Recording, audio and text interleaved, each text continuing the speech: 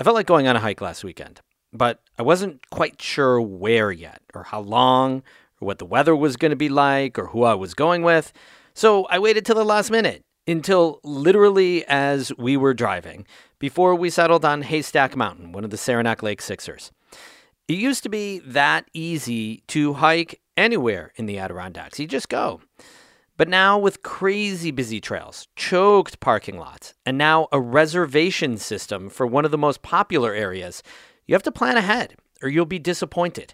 Lots of takes on new ways to deal with the crowds this summer on today's Story of the Day. Story of the Day is supported by Champlain College Online, helping New Englanders advance their careers with certificates in business, cybersecurity, IT, and healthcare.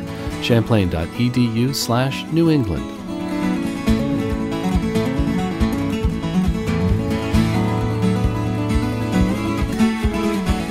Hey, I'm David Sommerstein. It's Tuesday, May 18th. First up, Governor Andrew Cuomo released his tax returns yesterday. They show Cuomo will be paid over $5 million for a memoir he wrote about how he managed the COVID-19 pandemic. Karen DeWitt reports from Albany. According to the tax returns, Cuomo was paid $3.1 million for the book in 2020 and will receive another $2 million over the next 2 years. The memoir has come under criticism after it was revealed that Cuomo did not fully disclose the number of nursing home resident deaths during the pandemic, a matter that is under federal investigation. The state's attorney general and an assembly impeachment inquiry are also looking into allegations that Cuomo's staff helped him write and promote the book, which would be a violation of the state's public officers law.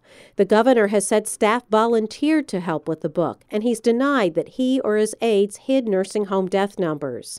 The book, which sold well initially, is now out of print due to the controversies. A Cuomo spokesperson says the governor netted $1.5 million from the book after taxes. $500,000 of his profits from the memoir he donated to the United Way of New York for COVID relief services. The rest of the money will be kept in a trust for his 3 daughters. In Albany, I'm Karen DeWitt. One slice of new pandemic news. County fairs are starting to announce they're on for this summer after losing last year to the pandemic. Jefferson County's fair will take place July 13th through the 18th at the Alex Duffy Fairgrounds in Watertown with a full carnival midway, entertainment, and agricultural events. Cuomo announced yesterday that county fairs can take place this summer across New York, but with social distancing in place and a permit from the county health department. And fairs attracting more than 5,000 people will need state health department approval. Washington County announced last week its fair will take place in late August.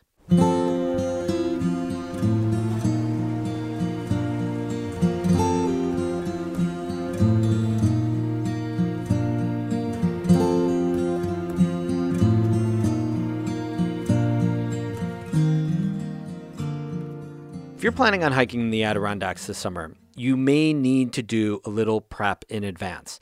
One of the park's most popular trailheads now requires a reservation, and the state has blocked some smaller parking lots in the high peaks. Emily Russell reports. Let's start with those smaller lots that are now blocked off. They're on the one main highway that leads north into Keene Valley. I'm standing here along Route 73, and you can hear the cars speeding by me, and there are now these big metal stakes put into the ground to prevent people from parking here. The state says these stakes, or delineators as they call them, were put in for safety reasons. People were parking all along this busy road, sometimes walking more than a mile to get to their trailhead. They're also blocking off a few unofficial parking lots, including one near the popular Beer Walls climbing area north of Chapel Pond.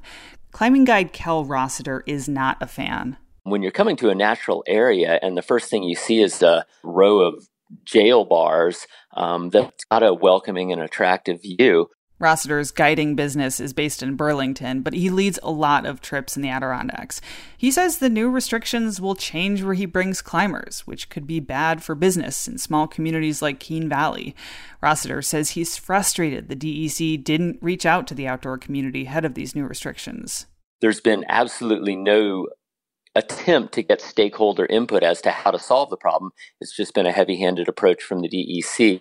The DEC says the new restrictions were, in part, a response to the High Peaks Advisory Board, which recommended improving safety along this road. A few DEC officials, including Deputy Commissioner Katie Petranis, have also since gone to a town meeting in Keene. Petranis says the state felt pressed for time when they installed the stakes in mid-April. We had a very short time frame between sort of snow out and the beginning of peak visitation season in that stretch of the Adirondacks, and really wanted to act quickly to manage safety there. DC's in a tough spot. Keene Town Supervisor Joe Pete Wilson. You ignore safety to give more access, or you put some constraints on access to address safety. Are those perfect? Absolutely not. But did something need to be done? Wilson says absolutely. He thinks the same is true for the Adirondack Mountain Reserve. That brings us to the next set of new restrictions in the High Peaks. The AMR is one of the busiest trailheads in the park. It's also privately owned, so the state and the AuSable Club, which owns AMR, now require hikers to reserve a parking spot in advance. The pilot program was announced this spring, but not everyone has gotten the memo, says Ethan Shue. I've had a lot of complaints. Shue works security at the lot. He's wearing a bright orange safety vest and a green AMR face mask. People that have traveled far and didn't realize they needed a reservation, I have to tell them I'm sorry, you need one to park here. For people who don't have a reservation, Shue hands them a pamphlet that tells them how to make one in the future. It also points them to Marcy Field up the road in Keene Valley. That lot is a lot bigger, and in the summer, hikers can hop on a shuttle up to another of the park's most popular trailheads. On this day, Eric Popp did have a reservation at the AMR. What did you hike? We did both Upper and Lower Wolfjaw today. Pop is from Pennsylvania. The weather was good, so he took a couple days off work and drove up with a friend. It's a weekday, still spring, so Pop didn't have any trouble getting a reservation, but he says he can see how that won't be the case for everyone. It's a bit of a hassle, so it's tough to kind of plan this out. I think for most folks, they're booking out in advance, but the problem there is they're taking a gamble on the weather. Ultimately, Pop thinks the reservation system is worth trying. Others, like hiking guide Sarah Bacon, says it adds unnecessary uncertainty to her business. In order to guide people out of the AMR, we're going to have to hope that not only we can get a reservation, but our clients can get a reservation as well. The DEC did double the size of the AMR lot to handle the increase in traffic in recent years. Bacon says she gets that it was unsafe and unsustainable the way it was before. The lot would sometimes fill up by 5 a.m. and overflow parking would stretch along Route 73. But Bacon says the new restrictions are not the way to go. I think the answer isn't to limit accessibility. I think the answer is to find a way to accommodate all of the people who are looking to get outdoors. One thing Bacon would like to see is a shuttle service throughout the High Peaks.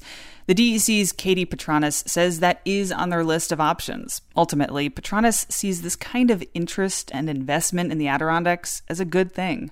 It's great that so many more people are, wanting to get outside, discovering the outdoors. I think it's fantastic, but it certainly also creates a management challenge. A management challenge, Petranis says, that's flexible. The stakes along Route 73 may not be permanent, and the reservation system at the AMR is only a pilot program. That means a lot could change in the Adirondacks from this year to the next. Emily Russell, North Country Public Radio in Keene Valley. We have more news all the time on our website, ncpr.org. Music today by Eric Pasternak of Bloomingdale and David Archibald of mighty Kingston, Ontario. I'm David Sommerstein, North Country Public Radio.